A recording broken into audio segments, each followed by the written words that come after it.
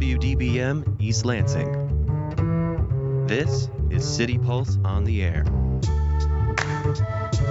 Joining you now, your editor-in-chief of the Lansing City Pulse, Burl Schwartz. Hello, this is Skylar Ashley, filling in for Burl Schwartz. Up first on today's show is my conversation with Lansing stand-up comedian Amaru, the mastermind behind Funny is Funny, a new comedy club that's opened here in town at the old Lansing Mall Cinema. I talk with Amaru about what it was like to get the club ready, doing all those renovations, and what its first month of shows have been like. Let's check it out. I'm here with Amaru talking about Funny is Funny, a new club that opened up at the former site at the Lansing Mall Cinema across the street from the Lansing Mall. So Amaru, tell me about how your first handful of shows have gone. They've been going great. The numbers aren't where we want them, but that's because we're just now leaving we're leaving fall. Winter months for all comic clubs are when we start popping. And then especially for us, because we're new, we wanted to establish our presence here before we didn't want to dive right into December or the winter months and still trying to establish ourselves. So we wanted to already be here so that when people start looking for stuff to do because it's cold, we're here already. So, every now and then we had to eat a little crow. In regards to the numbers, and that's just what it is. And for a little education, in the summer months, the hotter months, across the board, across the United States, comedy clubs, are down in numbers. So it's nothing new. We're just happy that we started when we started, so that we're again established in the colder months, because Christmas parties and holiday parties and all those type of things start kicking in.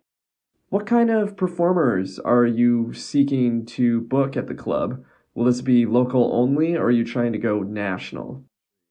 We have national acts coming in, comics that are,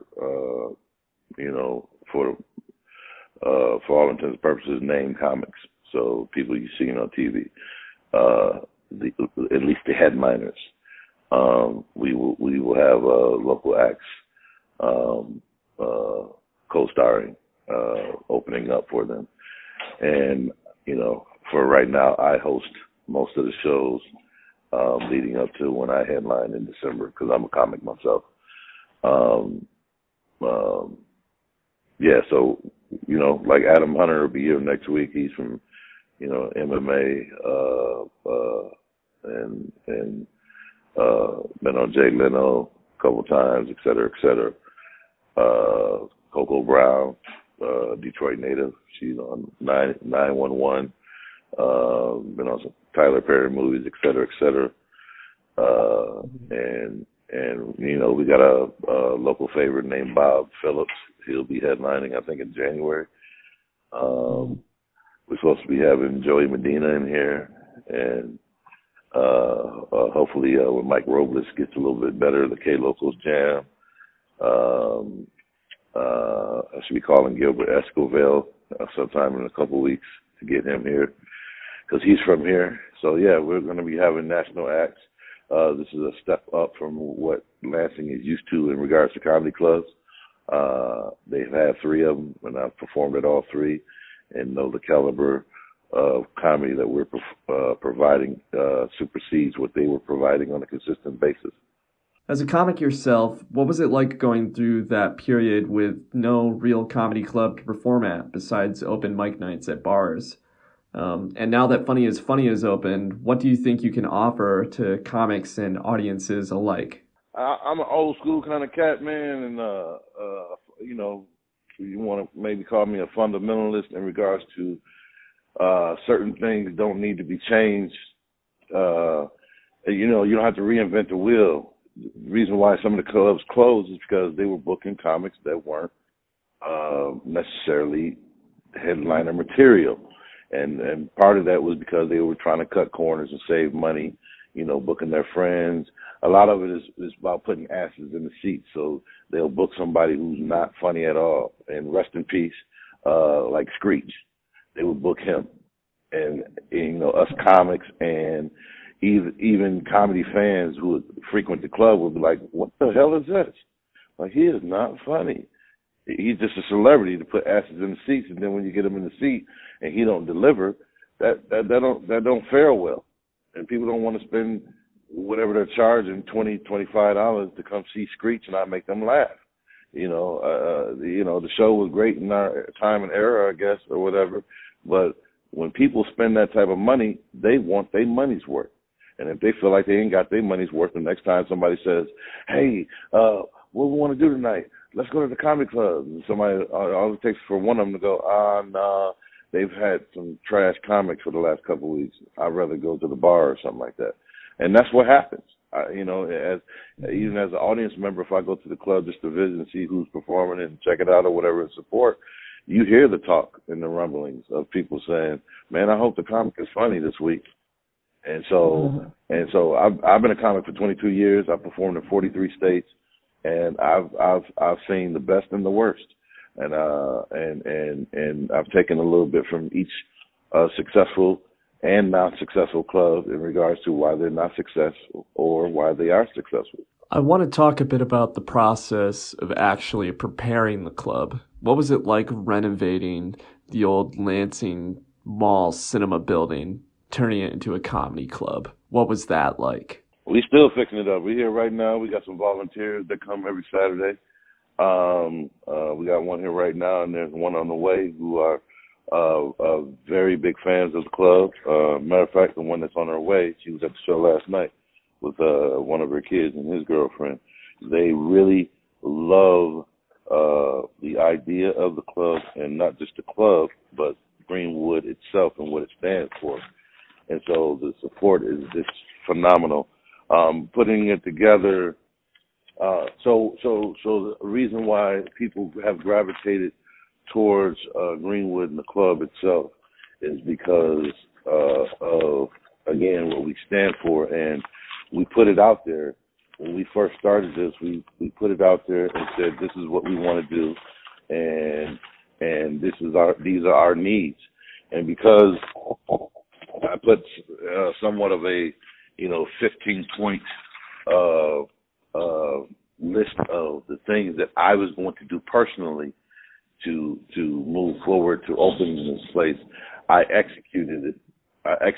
We executed everything on that list. And so when people see that you are following through with that, what you say you're going to do, they can't help but to, okay, well, let me come check this place out. And then when they check it out, describing it is much different than actually coming here and seeing it for yourself. You can brush off everything that I said, but when you come here and see everything that I said has come to fruition, you're like, okay, this is the real deal. This is exactly what he said he was going to do.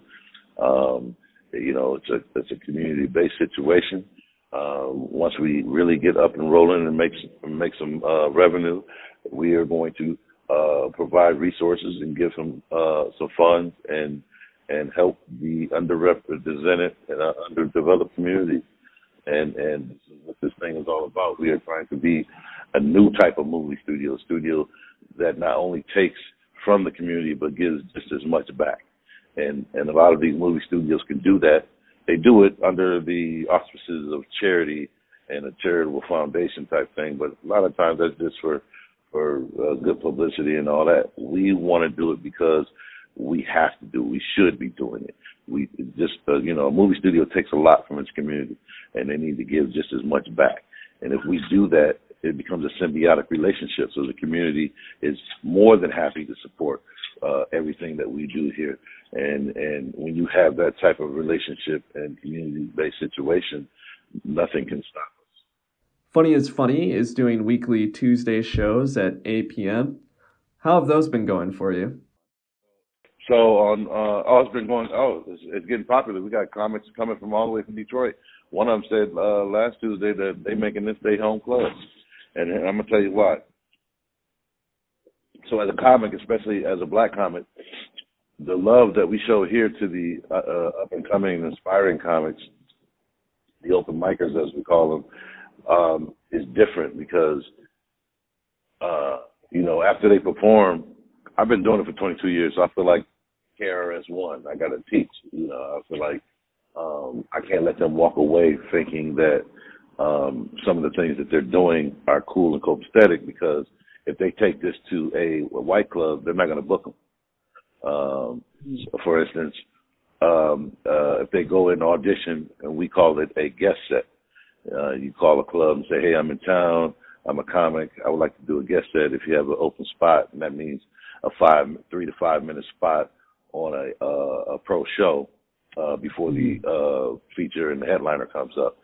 And the booker or the person that books that venue will be looking for a couple things. And you can tell right away what their experience is, and they'll tell right away within 30 seconds whether they're going to book them or not.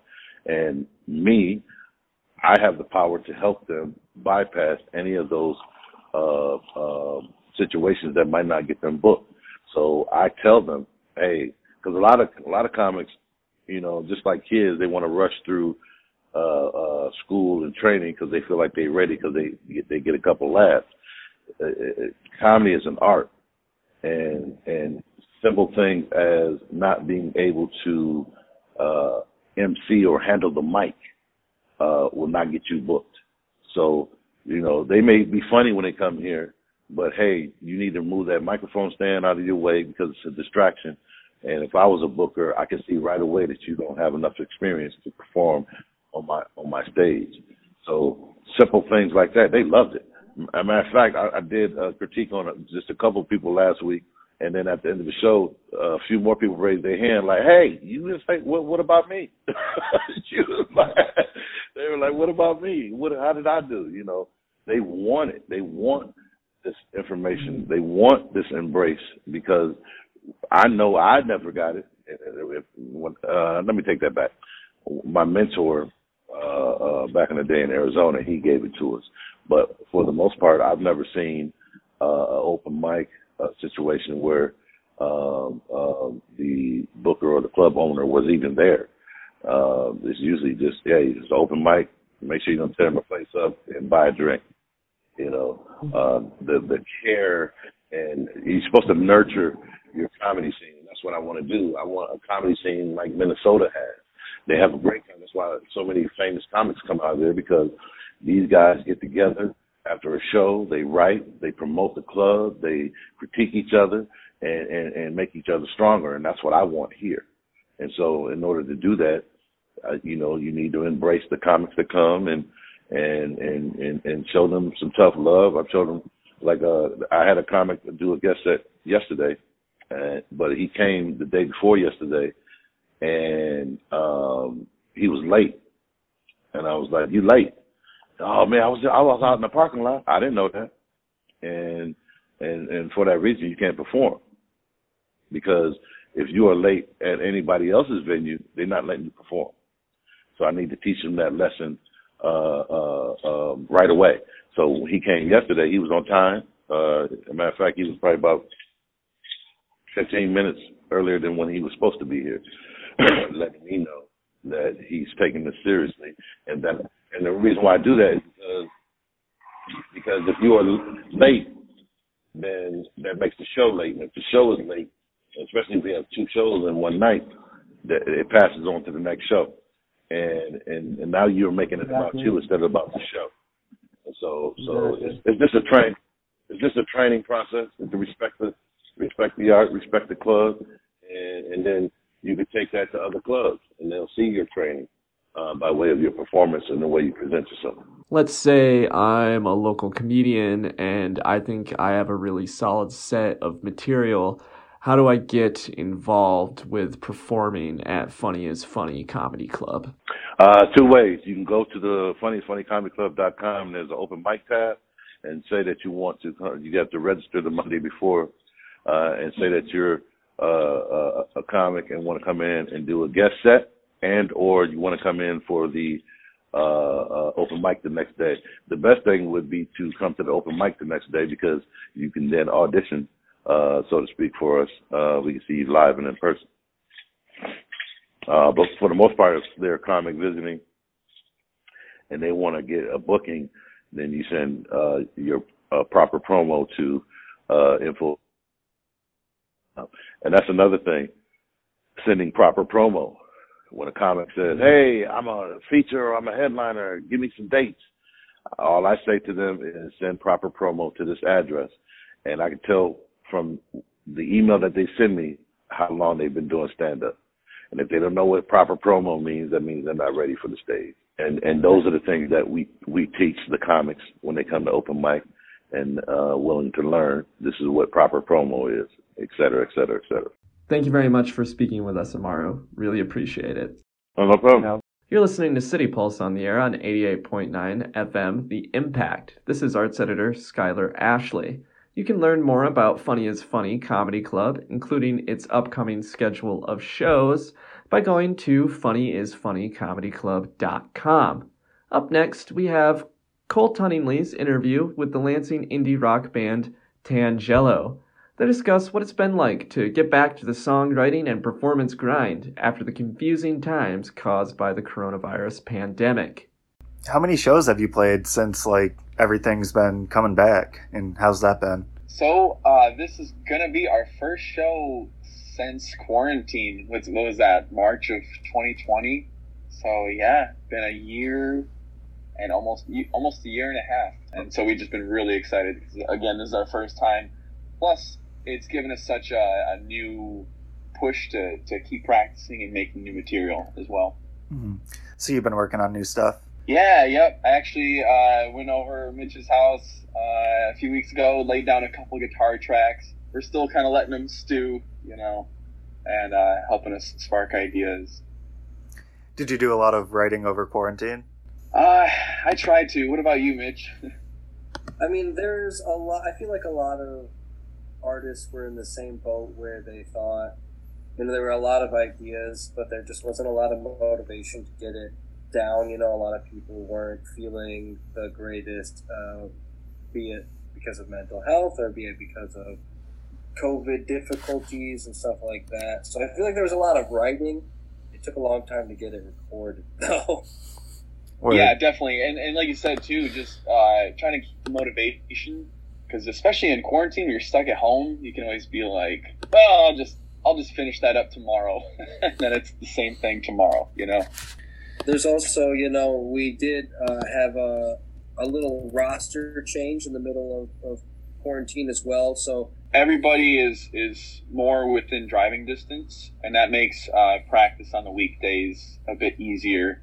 It's tough to coordinate, when you have people living across the state and trying to coordinate for practice. Mm-hmm. So what changed about the roster?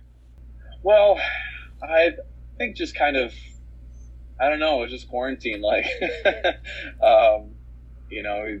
working from home.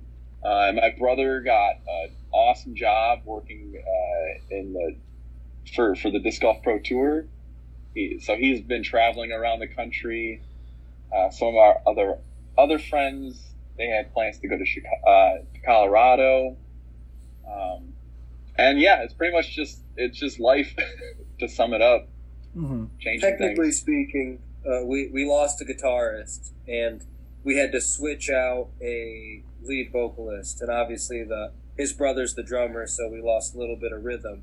So we've had to find some people to fill in those specific roles, as well as try to find the right people for the vibe to change it back up and to get it back running. Because it's always difficult replacing people. People are irreplaceable, in essence. So getting the same vibe elsewhere, and you know what I'm trying to say. It's there's the chemistry that you rebuild.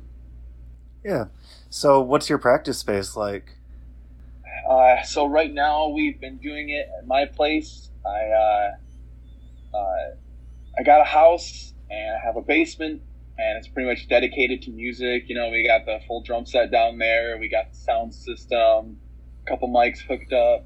We got the amps. We also have some nice LED lights and a few Christmas lights hanging up and around, some posters, tapestries. It's all about the vibe, Mm-hmm.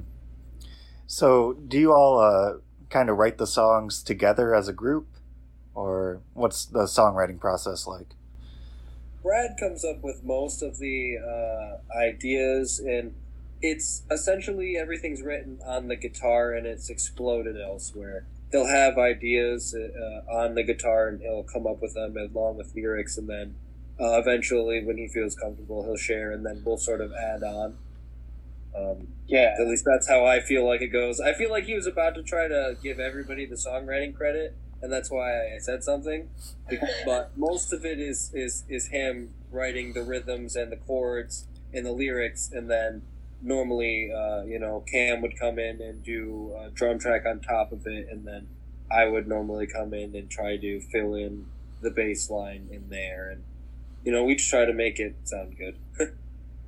Yeah, definitely. There'll be like kind of a structure that'll give them and a key and lay the foundation for them, and they're pretty much just throwing all the sprinkles and the cherries and the frosting on top and making it actually taste good. Which is super awesome too, because it's more of a free composition, the way that Brad writes, rather than, I would really like it if there were these 2 hits here and then all of a sudden the bass goes down, and that's awesome when an artist has a vision, but it's also just as cool to give that freedom to the band members so we can let it evolve naturally. Mm-hmm. Yeah, very cool. Yeah, definitely. And I've been in other bands where it's like everybody has an equal role, and it's cool and everything, but it ends up not being productive because I feel like there's got to be one person that sort of drives the direction, and then everybody else fill it in. Because if not, you get frozen with, well, what do you want to do here? It's like, I don't know, I guess whatever you want to do. or there's competing ideas where it's like, I want to do this right here. It's like, no, I'd rather do this. So it's just easier if you have one person kind of direct it and let everybody else fill it in. Yeah, that makes sense. Who have you been listening to lately for inspiration or just for fun? Mitch, you go ahead. I got to think about that one. As always, as a Michigander, Wolfpack got that pop. I don't know. I don't want to say like neo-funk or something like that, but it's just like a cool sound. I love the sound of Wolfpack. I love horns. I came from I love jazz, and I love that sort of sound. So I've been listening to a band called Lawrence, and they do a lot of pop and a lot of like neo-pop or soul pop, or I don't know how they classify it, but I love horns, so I've been listening to them. And then I've been getting into pop music a lot recently, actually, because they just have such interesting changes in there, and there's a lot of depth in pop music that a lot of people don't really see. So, as odd as it sounds, I've been listening to Dua Lipa, and I've been listening to Olivia Rodrigo, and I've been listening to all these people on the radio just because they're doing it. Something's working, and they might not be all writing their own songs, but they're still artists in their own sense, and you could take stuff away from it. Yeah, definitely. King Gizzard and the Lizard Wizard has also been huge on my list recently in terms of newer music. They're always putting out content just all the time, and it's all different too. So I feel like they've been such a huge contribution in me expanding my musical horizon, especially with odd time signatures or unique instruments. So definitely them. I also, for some reason, have just been building a 60s country playlist lately. Maybe in the opposite direction there, but yeah, that's been interesting. So, do y'all have any special plans for the show on the 18th? Any covers you're gonna do, or? Yeah. So we have number one. I'm really excited because the venue's great. At Red Cedar, they have great cocktails, and then there's also going to be a food truck there. That sounds amazing. Both like really good vegan and non-vegan food too. It's going to be indoor and outdoor, so more on the COVID-friendly side, of course. And we're going to have 2 sets, a good amount of covers and a good amount of originals. Yeah, the one that I'm looking forward to, I guess, the most is it's really coming together is the Breathe in Time. Yes, Pink Floyd. Pink Floyd. It's not something we've done before, but one of the new people had a great idea to do that, and I think they'd worked with Brad before on it, and it's just sounding really good. I think people will like the vibe of that one because it's kind of a little different than normally what we play. If I think that's right, I think it's a little different than what we normally play in terms of colors and in terms of overall, brightness of the songs. And awesome. Looking forward to it.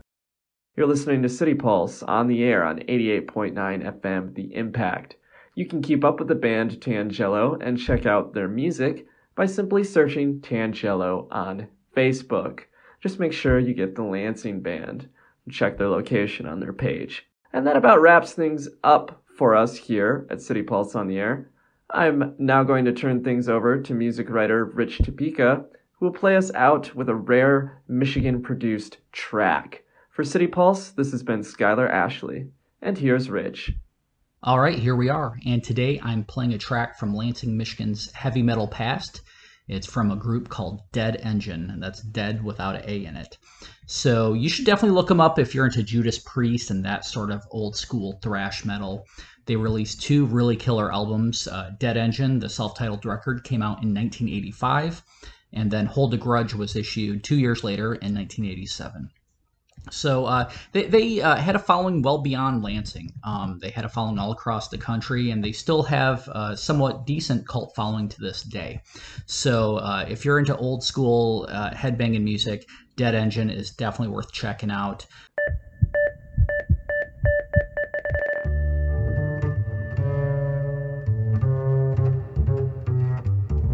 From WDBM East Lansing, this is City Pulse on the air. Joining you now, your editor-in-chief of the Lansing City Pulse, Burl Schwartz.